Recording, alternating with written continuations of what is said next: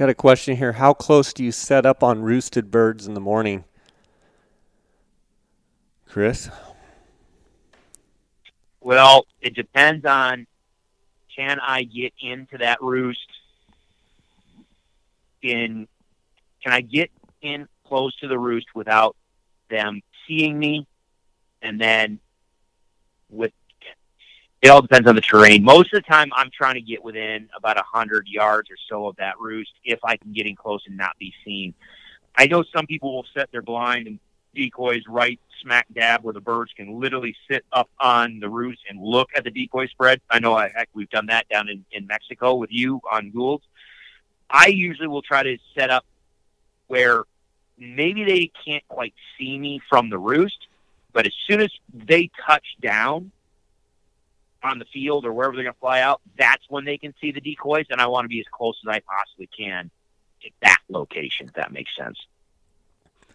Yeah, for sure. I mean, your reasoning for them not being able to see you off the limb is you want to be able to call to them. You want to be able to kind of create that situation of who's over there? What are they doing over there? I can't quite see them, which makes them come towards you in your direction. That's what you're pushing for there. A lot of times when all set up in view of them, it will be with the strutter decoy trying to elicit that, a gobbler's moved into your area and the gobbler's going to fly down, and or the hens may fly right to that gobbler. I've also had jakes and hens set up where I've set those up and a gobbler just sees that jake down there and they just, they can't handle it. I would say birds that are less pressured, you can get away with more of that, and you can be a little fancier and a little cuter. If you've got birds that are, very well seasoned, I would probably go with Chris's approach where they can't see your decoy spread, and they, because in essence they could just sit up on the limb because they see the hen decoys, they see a jake decoy, they see a whole flock of turkey decoys, whatever it may be, and they're like, I've played this game a lot, and I've heard a lot of different hunters, they don't think necessarily like that, but they know, and they're like, those birds, if they want to come to me, they're going to come over here, and if not, if they are over there, well, how come they're not moving? How come, I'm sure birds sit there and look at the decoys and go, something's not right with that. And so that's where the strategy of, being just out of sight comes in. Chris, that I played recently on Facebook, I played the video of a couple years ago, you were guiding for me down in Mexico for the Goulds, and you had two archers in the blind, and the bird comes in, and the full strutter gets shot, and then you move, and you had some bow issues, and then Jonathan, you're like, all right, Jonathan, you're up, and head shoots that one bird and literally just shoots his head off. That was such an awesome video. Yeah, no, it was fun. And I feel bad for the first hunter. He just got so flustered, but yeah, no, it could work. And that was a set where we were pretty darn close to the roost. So the birds, we were set actually in a spot where the birds could not physically see us, but we were just out of sight. And so as soon as they pitched out and hit the ground, now they can see the strutter. Because the other thing too that people need to keep in mind, and this kind of gets lost in translation a little bit, I think. People know that turkeys have great eyesight, but then people think, well, but they can't see at night. Okay, well, no, they can't see at night like deer do. But turkeys, their eyesight is much more. They have much better visual acuity on detail, and they have a much better ability at spotting movement, the slightest tiny movement, than humans. Okay, so they're better at those things than humans. And they do see color. That's why the turkey's head is red, white, and blue. They see just like we do, a little bit better in details and movement, but they see just about as good as we do in low light. So the other reason why I kind of like setting up just out of their visual range while they're in the tree is because if you're getting in there and you're trying to set up, now it's one thing if you're shooting a shotgun and you're just going to slip in, sit down at the base of a tree or a rock or brush pile or whatever, get your gun on your knee. That's one thing. But when you're going to try to bow hunt, and especially if you're going to try to do it with a ground blind or you want to put a decoys in it, the more movement you have out under that roost, if you're going to be doing stuff under that roost, it needs to be pitch black. And you've got to be dead quiet. And you can't have a headlamp on. Oh, golly, thank you for that. And I say that, but I you would think that would just be a given, but no. No, Jay, don't spoil it, dang it. I'm going to have you on the podcast, and we're going to talk about some out there guide stuff. So don't. We're going to have some fun. But yes, dude, you nailed. Thank you. I completely didn't even think about it. Oh my gosh, do not have a headlamp on. Do not, and don't check your phone while you're out in the field because that goes wing and that thing stays. The turkeys, remember, they're up in the roost for safety. They pitch out and slide down in those fields and down to their flyout spot in places where they feel it's going to be safe. And if you're in there moving around in low light, they're going to see movement. They may not know what it is, but they're going to be able to see that kind of movement. And most turkey decoys are going to be of a darker color, especially if you're putting a strutter out there. So you're pulling that decoy out of a bag, and now all of a sudden there's a big black ball, and I can hear some weird sounds going on down there, and there's movement. The more they hear and the more they see something not quite right, I can't tell you how many times I think people end up not having the success in the morning hunts that they normally could see simply because the birds are like, that seemed a little sketchy going that way. We're going to pitch out and go the other way this morning.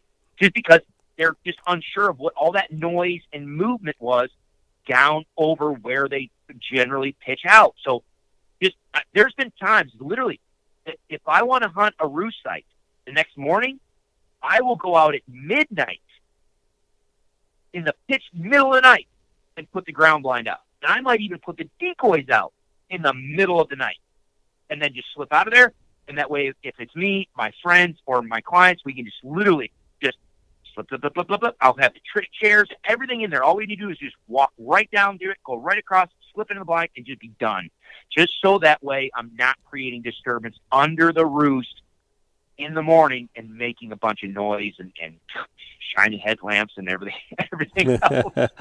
My favorite is you get in and you're like, I'm telling clients, we're going to be really, really close. Like, we're right on them. I've got them pinned here.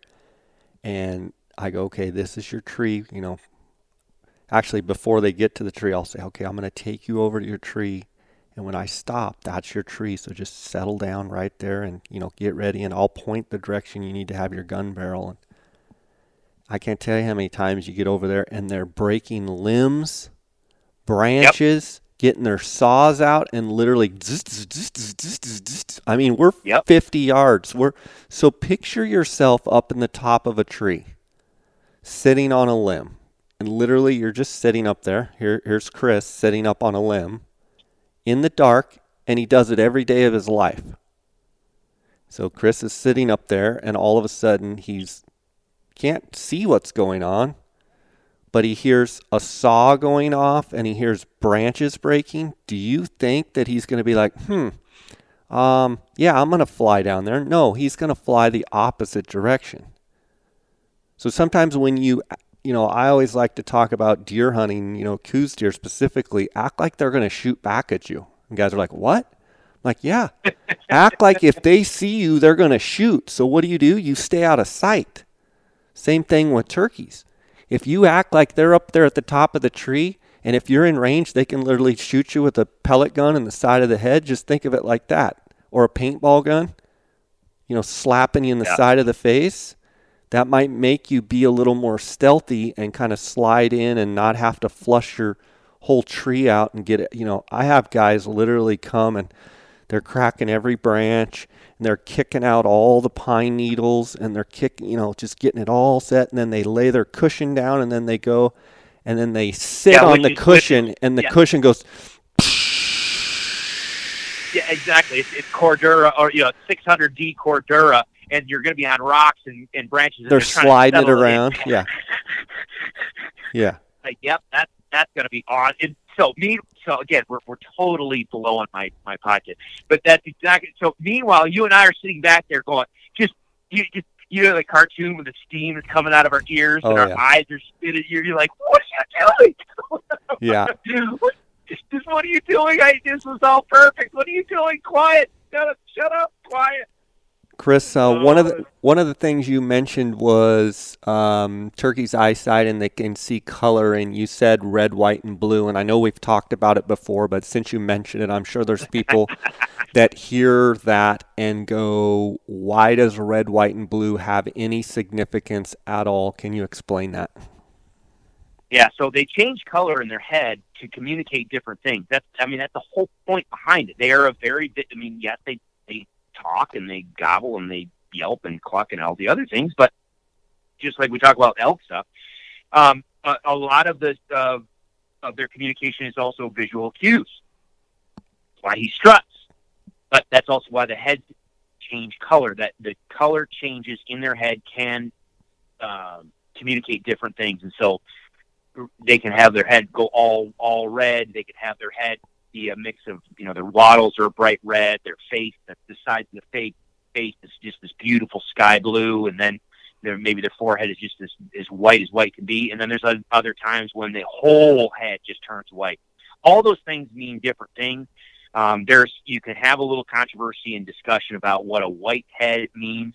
At this moment, I am still convinced that a white head is displayed when a bird believes that he is the dominant bird in the group or in the area.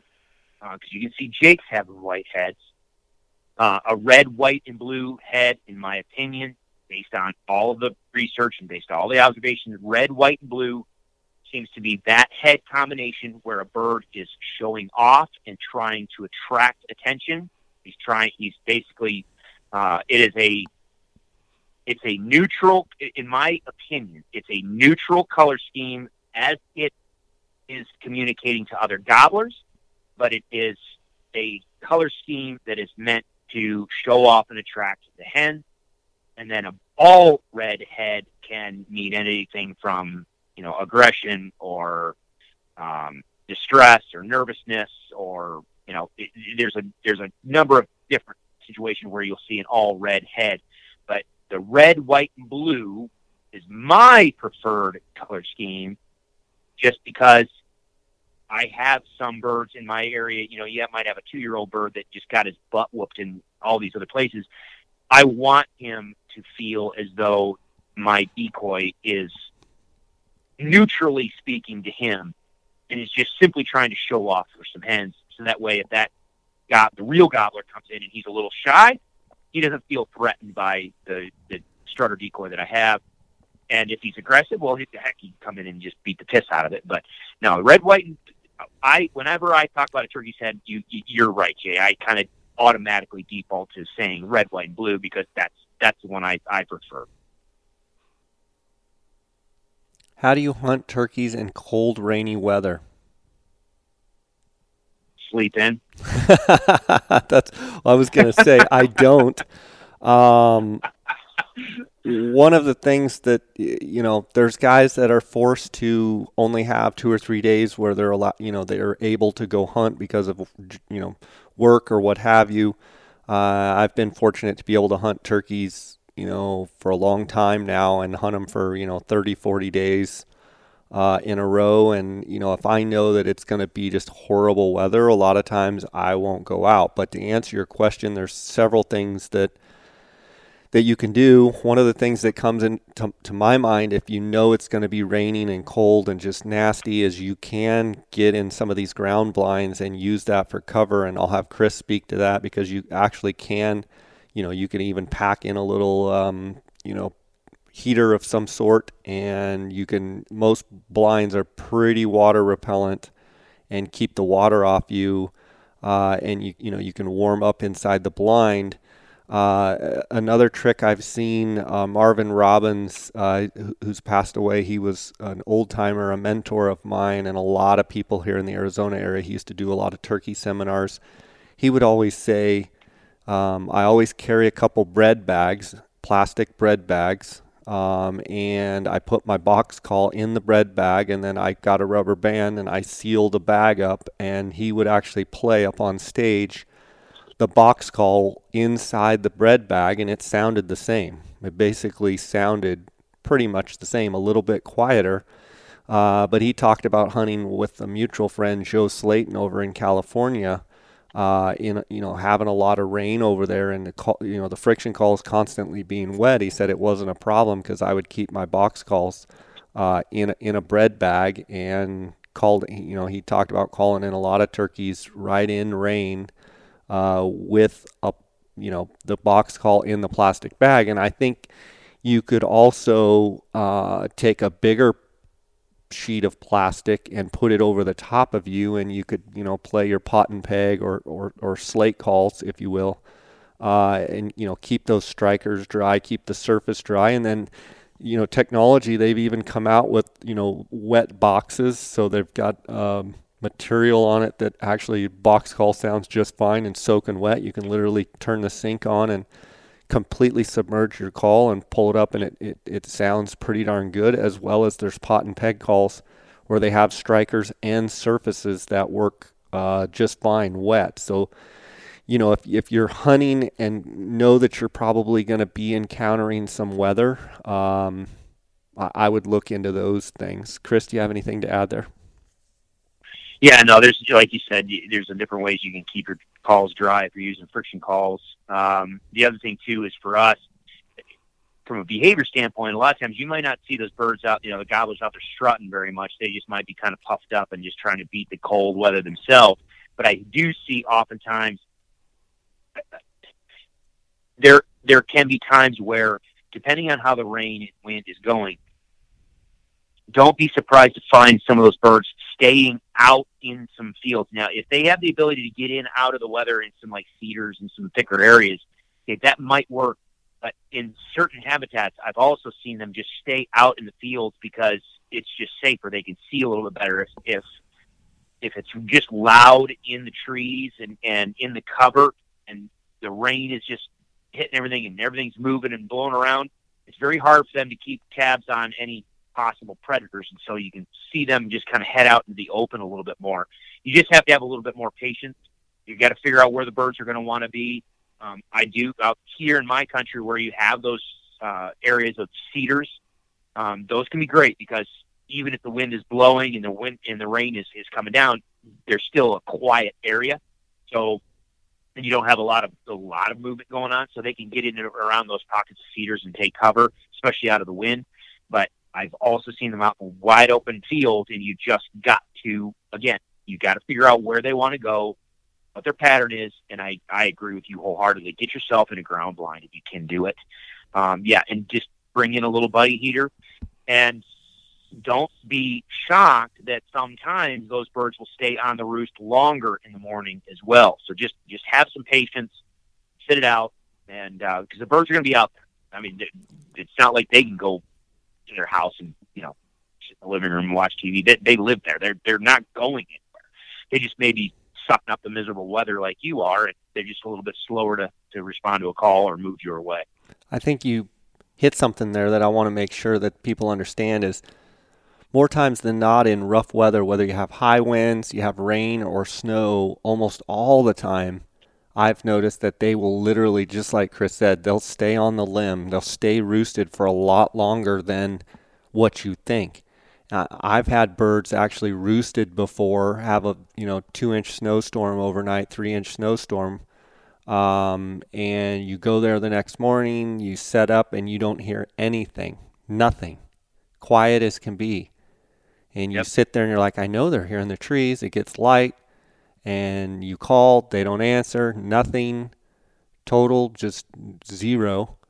And so you kind of zip everything up and you go and you get up and you look up and they're literally roosted in the trees right where they were. And they're just, whether their head's under their wing or they're just going to be quiet and they're not gobbling. I've seen them do that in rain, I've seen them do it in wind, and I've seen them do it in snow. So keep that in mind. Will gobblers on the roost respond to a call after dark? This is from Blake B. Hunts. If so, what is the best call to use? Chris? Sometimes. There have been times when I've seen birds respond, after it's finally gone dark, but most of the time there's that little, it depends on when they fly up. If they fly up to the roost early in the evening and there's still plenty of daylight, you can have them up there just gobbling like crazy for, 30 minutes. But there's been oftentimes, just like Jay said earlier, about, them just making a mad dash to the roost. They may make a mad dash, with the last 10 minutes of actual visible light. They fly up to the tree. He might gobble once or twice, and then they're shut down. They're going to bed. So typically, I usually anticipate being able to get a bird to gobble or hearing a bird to gobble by about the time it gets dark. Maybe a little bit after that. But if you're talking, well, it's dark and now it's 15, 30 minutes later, no, that bird is usually asleep. And one of the things that I like to do is I like to use the coyote howler. Primos makes the one that I've used for a long, long time. It's purple. It's a three-way. It's a peacock, coyote, and woodpecker, I think, all in one. I don't know what they call it, but it's purple. They've made it forever. Makes a real shrill coyote sound. And to take this kind of a step further, is there a call to use? That's the call that I use the most for Goulds and the most for Merriams, and most of the hunting that I do is I do a coyote howl. Now, one of the things that you have to understand is when you do that, if you're too close to them and blow that call, if you're 50, 60, 70 yards from the birds, a lot of times it'll spook them because they think a coyote literally is underneath their tree, or they'll shut up. So at night, I'll use that a lot more than I would in the morning, because I don't care as long as they gobble. If I don't know they're there and I'm just prospecting and trying to find a bird, I'm pretty aggressive with my coyote howl. I'm just trying to get a bird to shock. As soon as he shocks, depending on how far away he is, if he's real close, I'm not going to make any more sound, and I'm going to let it get completely pitch black dark, and I'm going to slip out of there. If the bird is, half mile, 3/4 of a mile, or longer away, if I'm by myself, I'm going to try and get a lot closer to that bird and try it again and I'm trying to pinpoint exactly where that bird is. The most deadly combination of that is if you have someone with you, you either send that person in forward, advancing towards where you think the bird is gobbling. And what we normally do is, say we'll give it a 3-minute count or a 5-minute count, and then I'm going to hit that call, and you've moved steadily towards that direction, and then wait. When you get to your 3-minute count, sit there and wait. I'm going to call, and so that person then can pinpoint where that bird is. Or I'll do the opposite. I'll have the person stay where we just were and coyote howl once I get in there closer. And sometimes we'll be able to say, okay, and do it every 3 minutes. And then so the person can advance up. And you can literally get, it's really close where with your binoculars, you can actually spot the bird gobbling. So in essence, I'm back coyote howling every 3 minutes, and Chris is beelining towards the sound. Then he's counting in his head 3 minutes, and then he's going to stop, listen. I hit the call again. Okay, the bird's still another 400 yards away. He's counting to 3. I'm counting to 3 minutes in my head. We get to that 3-minute period. Boom, he hits it again, and I hit it again, and Chris has the bird pinpointed at 115 yards. And then Chris marks on his OnX map, and then marks a physical, if there's an old blocked off road, he actually puts a log or puts a mark of some sort, stacks 3 rocks up. So then in the morning, Chris drags me right back to that spot and says, okay, here's my 3 rocks. We need to walk 50 paces that direction, and we're going to be right on them. That's how I roost birds. Chris? Yep. Anything to add? Yep. No. I mean, obviously terrain is going to make a difference on where out where I'm at. It's really relatively open, and so yeah, you're absolutely right. I will make sure I've got a spotting scope in the truck with me, and I can get up on these vantage points on the hills. Yeah, I mean, at this point now, on the properties I manage, I know right where they're going to roost. But if it's a new property, or if I'm helping somebody, I can just get to the top of the hill somewhere so I can see that river bottom. I'll listen, hear a gobble, and just get the binoculars out and start going through with a spotting scope. And oftentimes you'll be able to see them sitting up there. And then again, that's where you've got to, if you can get somebody out there with you, or you have the ability to just kind of just start, shortening that distance to where you can actually pinpoint, okay, that is the tree. And the thing that too, while we're talking about this, the other thing that is so handy these days is when you do have something like onX Maps or Google Earth. Sometimes just with the terrain features and field edges and roads or ridges or whatever, you can figure out. You're looking on onX, it gives you a little blue dot where you are. You can sit there and say, "Oh, that's where I think that bird is," and "Oh, there's a field line," or "Oh, this is where the ridge is," "Oh, that's where the road goes around," "Oh, I can go here." It really can help pinpoint the location of that bird, and then also how you're going to get in on that bird the next morning.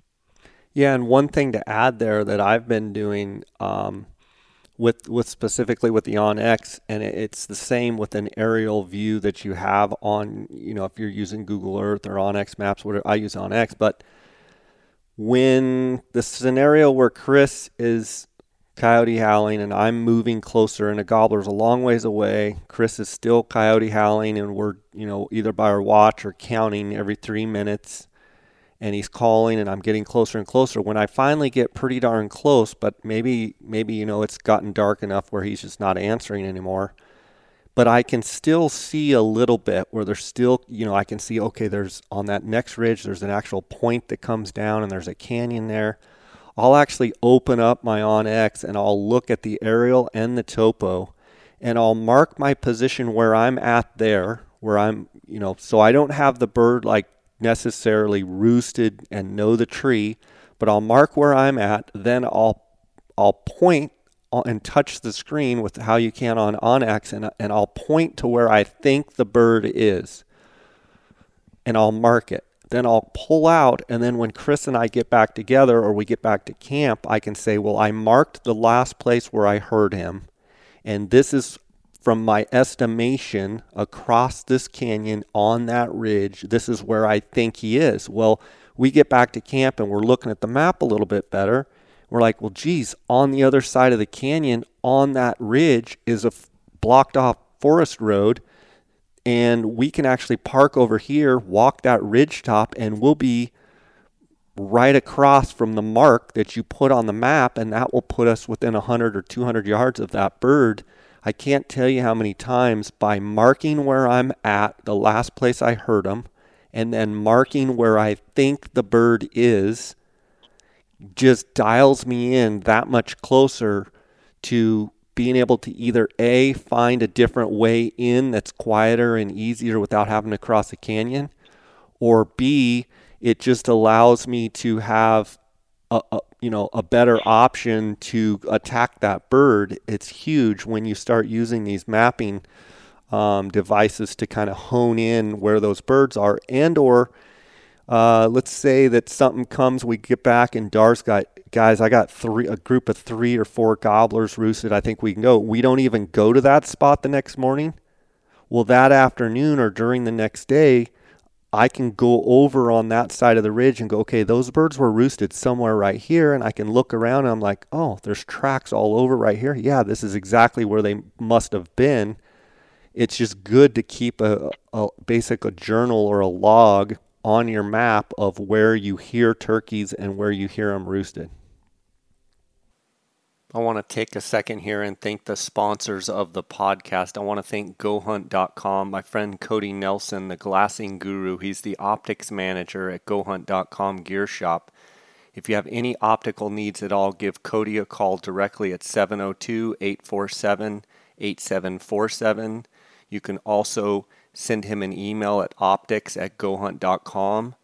You can also text him at 602-399-3699. I want to thank Go Hunt for their sponsorship. Also remind you guys we're in application season. The Go Hunt Insider is the best Western hunting resource tool out there. It's got the best draw odds and harvest statistics available. You can go to gohunt.com/jscott. Just by signing up, you're going to get a $50 Go Hunt Gear Shop gift card. I want to thank gohunt.com. I also want to thank KUIU. That's KUIU. KUIU Ultralight Hunting, KUIU.com. KUIU is the gear that I wear on all of my hunts. Phonescope.com, I want to thank them. Use the JScott20 promo code. You're going to get a 10% discount on all orders. OnXMaps.com, use the JScott20 promo code. You're going to get a 20% discount on all orders at OnX Maps. And then ApexMunition.com. Apex Ammunition, it's the home of the TSS, the Tungsten Super Shot. That is the shotgun shells that I'm going to be using on my upcoming turkey hunts. Go to apexmunition.com to find out more. Guys, let's get back to the episode. Do turkeys migrate like other animals seasonally or stay in the same general area? Chris? Depends on the species, subspecies. I can tell you Rio Grande turkeys in the Midwest are known for their long distance movements in the winter, to winter ranges. And then they will come back, moving up and down those river bottoms. They can move 7 miles or more up and down seasonally, just in their winter flocks. And then Merriam's absolutely will follow the snow line, and they will be in lower elevations in the ponderosa pine, oak brush stuff down in the winter and lower elevations. And then in the summer, if you're in the higher mountain areas, like for instance, I used to hunt in north central Colorado, and those birds would move easily 10 miles up and down. It's, on terrain miles. I mean, it may only be 5 miles from point A to point B, but they've got to go over 3 different mountain ridges small mountain ridges to get from their summer area to their winter area. And their summer area was above 10,000 feet, and their winter area was down, 7,000 feet. So absolutely, they will move long distances, and that's why you've got to pay attention. In the mountainous country, you've got to pay attention to where that snow line is. And then I tell people all the time, if you're going to come out to Nebraska or Kansas and you're going to hunt turkeys, you've got to pay attention. If you're out goose hunting, and I talk about this in eastern Colorado, people all the time would be out waterfowl hunting, goose hunting, and duck hunting in the winter in the eastern part of Colorado, and they see a big winter flock of Rios, and they're like, dude, this is going to be awesome. So they go and get permission from the landowner to be able to turkey hunt there the next spring. It's a limited draw unit, so they go put in for the limited draw tag. They come back there in the spring, and there's not a bird around because they're 5 miles down the river bottom on somebody else's, completely different property with a different ag field. So, yeah, they will move quite a bit. You've got to pay attention to that. Chris, we've got the next question of decoys and decoy positioning, decoy setups. The can of worms has been opened. What do you think are they just wanting us to just go, okay, here's everything about decoy because we can, I guess, but was there any more to that question? Nope. Oh, okay. I mean, I don't know. Decoy layout suggestions and tips. Goodness gracious. I literally have on the turkey module an entire video series on that discussion. You could talk about that for a couple hours because there are changes. I changed my decoy setup depending on the season. Early season, I'll have more decoys, strutters. As we start moving into the middle part of the season, I might just ditch the strutter altogether and just go with Jake and a couple hens. And when we start getting towards late season, sometimes I might just have a single hen out there. There's times where also I had a question come in similar to this. Is somebody said, well, if all I can do is afford one decoy, and if I could just buy one decoy right now, what would I get? And, man, so how do you want to It's like saying drink if you from could this only fire afford hose? one bullet, well, I mean, it's like, man, Well, you're you kind of know, limiting yourself. I tell people, for me, if I'm just going to buy one decoy, I think now for the bulk of the season, for a variety of different reasons, I think I've kind of settled on I would probably take me personally, and I'm not, and I know you and I have ribbed each other relentlessly about Avian X versus Dave Smith decoys. I do like the body position of the Avian X Jake. They have the blow up version, and they've got the HDR, the plastic version now, the hard body one now. But I like that body position because he demonstrates a submissive posture, and I can do a lot with that decoy. So I tell people, you know what? I kind of lean towards having a Jake decoy if I'm only going to buy one, because I can pretend that the hens, my calling, simulating a bunch of hens talking, I can set up in places where, okay, it might be difficult for an approaching gobbler to actually see the hens that are maybe in some sort of cover or, out of view. But behaviorally, a Jake or a gobbler would be out in the open so that he could show off or strut or do whatever. So I can have a single Jake set out in front of me and still have a plausible scenario that the gobbler doesn't need to see a hen per se. Because the other thing too is, and the reason why I lean this way is because biologically hens are supposed to go to the gobbler. So you'll hear a lot of people say, and I talk about that in the video series, we started out with decoys. It was always a hen decoy. Why did the industry start bringing Jake decoys to the market?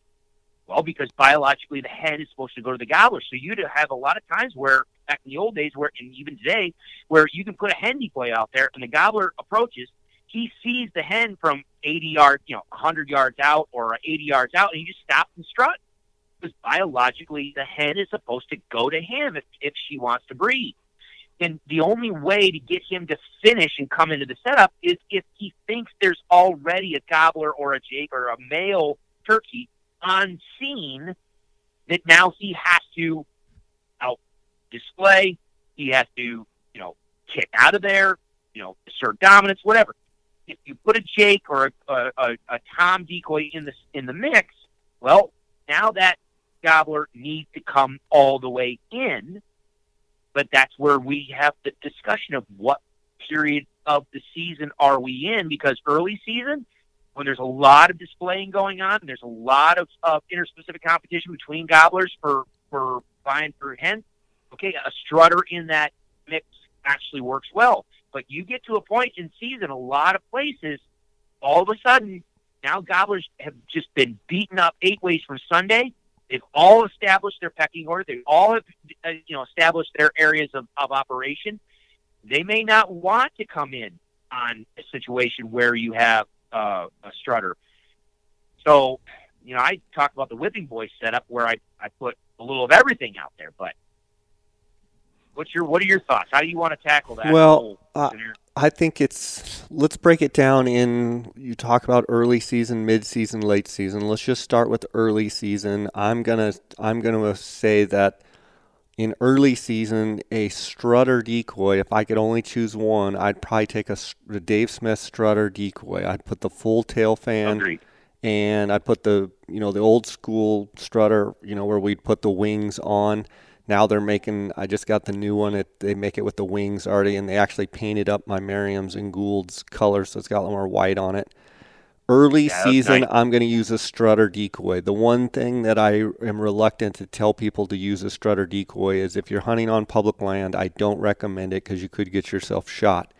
If you have access to private land and you only can take one decoy, I would go with a strutter decoy. Like Chris is talking about, they're trying to establish their pecking order. There's a lot of, shenanigans going on early and fighting and, trying to establish who's dominant and who's subordinate and what have you.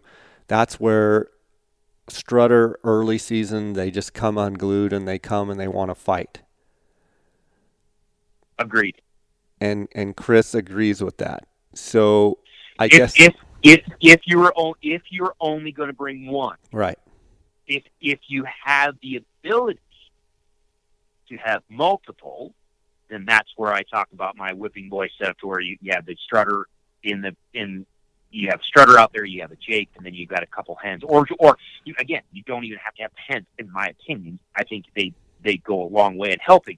Because you're making the sound of hens, and then they see Correct. the males, and they assume the hens are there.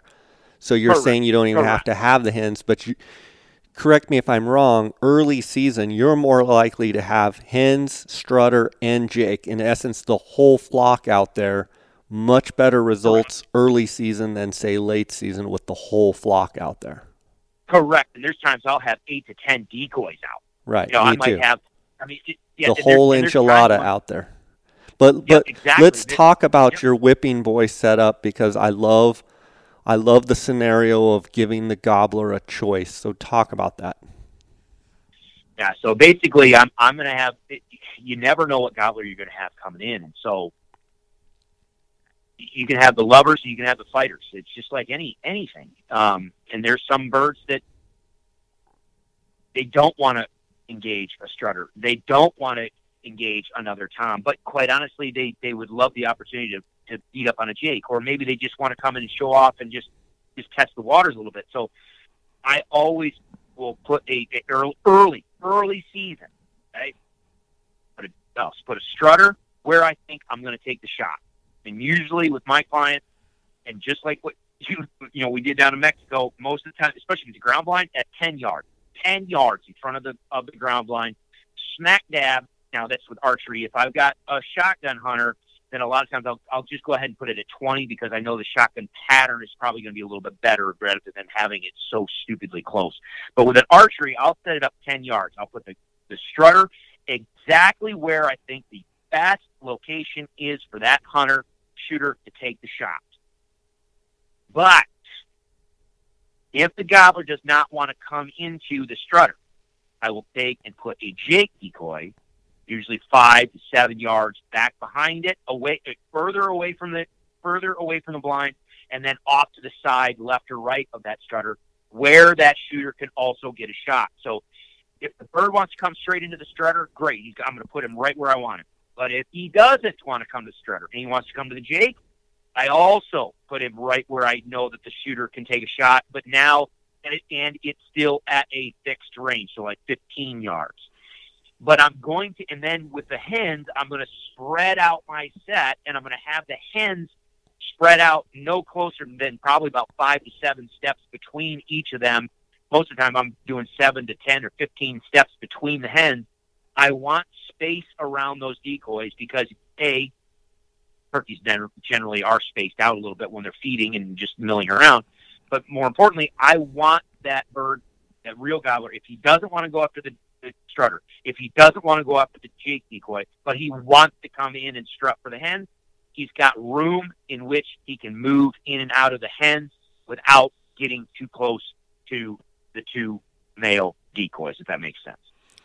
Chris, let's pretend that you're to give people a perspective of, you're basically creating a triangle, but if you're looking at the face of a watch, it sounds like you're having the strutter at 10 o'clock and you're putting the Jake at 2 o'clock, and the hunter is sitting in the center of the watch. And then you're also... Go ahead. No, let me change. I see where you're going with your analogy. Let me change it a little bit, if I may. Yep. My the hunter is at 6. 6 o'clock. Okay. At the 6 on the face, we're looking at the old dial, the old arms on the clock. So the hunter is sitting on the number 6. My strutter decoy would be dead center in the middle of the clock, where all the hands of the clock come together.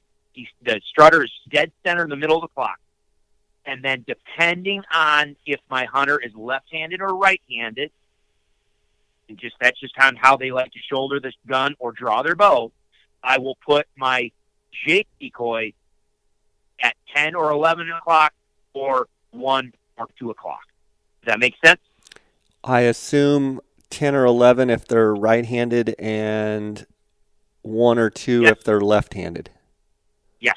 Yep. And then where will you feather the hens out from there? The hens will be more like 3 o'clock to 4 o'clock, but more back towards the blind, not out towards the incoming bird. You want correct. You want your gobbler to be out in the middle. You want your Jake for a right-handed shooter to be out to the left about 7 to 10 steps. And then you want hens feathered back towards the hunter at 6 o'clock so that they have the option to skirt not only the Jake and the strutter, but skirt around for a right-handed shooter. That gobbler would kind of skirt, not mess with the Jake or with the strutter, and come straight over to the hen. Exactly.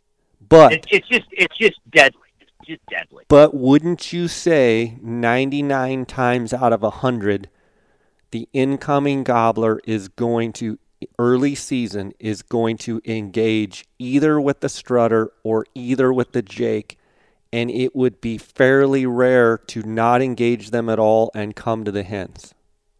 Correct. Yes, and that's why I put those two right exactly where I want them to go. Yep, absolutely. Sometimes they will run right by the Jake and then just go straight to the gobbler. Sometimes they stop and beat up on that's why I call them the whipping boy. Sometimes they'll come smoking in and they'll go straight to the Jake because they're like, nah, we're going to kick his butt first and then we're going to come over to the strutter. And so depending on the hunt and how, I watch everything unfold just like you do with our hunters. A lot of times I just tell people, just watch the show. Let them go ahead and beat up on the whipping boy. Let them beat him up. And then as they settle in and start strutting and maybe working their way to the gobbler, then you shoot them, or let them go beat up the gobbler too. And then when they're all done, then you shoot them. That's the beautiful thing about these ultra real decoys these days. I did finally buy the Dave Smith. I got the Jake strutter. I just like the idea of having just a small, and I like what Dave Smith. Yeah, I like what Dave Smith did. Is they didn't make it so Primos. I've used the Killer B for years because I like on that because the tail moves. It's on a spring-loaded little deal. I love that from a wind standpoint. I talk about that in the other videos, but I do like the fact that Dave Smith made their Jake strutter only about 20% smaller than their biggest. So it's not a giant decoy, but yet it's not stupidly fake small. You know what I mean? It's a good size. It's easier to handle. It's a perfect ass kicker. It's exactly it, because a real gobbler comes in, and again, behavior is key. Body size matters when you are in a conflict. The bigger the guy you are, the more likely you're probably going to beat up on a smaller opponent. And in the world of animal conflict, body size matters. So when a real gobbler comes in there, even though he may have gotten his butt whooped a time or two, and he's a subordinate technically within the real flock, he might be a subordinate tom. He comes in and sees a bird that's 20% smaller than him, or at least smaller. That just gives him the confidence to be like, okay, all right, I can take this guy. So yeah, I did like the fact that you can put a broadhead in the middle of a Dave Smith. You unscrew the arrow and just keep going. Keep on ticking. Okay, so that's your early season, your whipping boy setup, and then do you let an encounter dictate that all of a sudden, okay, now you're mid-season and you're going to do a different scenario, or do you just know that, okay, I know right about now is when we're going to taper, or we're going to change the full flock setup with the whipping boy setup, and then what do you go to from there? Yeah, I'll let the birds dictate it, because different flocks in different areas, even on our different properties, can be different. So if you spend a lot of time hunting through the season, you'll be able to see this yourself. So I use the birds to tell me when I need to pull that strutter, and typically that's what I do. Is I pull the strutter first.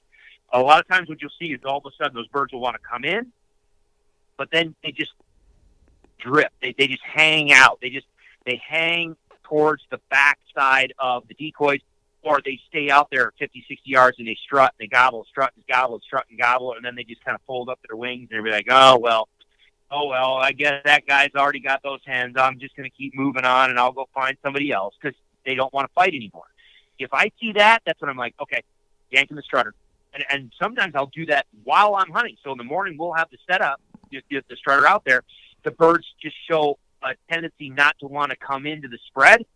If they wander off, but I'm in a spot where I know they're going to loaf for the bulk of the day, I'll just sneak out of the blind, or I'll sneak out of our set, go over, grab the strutter, yank him out, put him in his case, tuck him away, get back in the blind, and just sit and call and see if I can get them to circle back and look.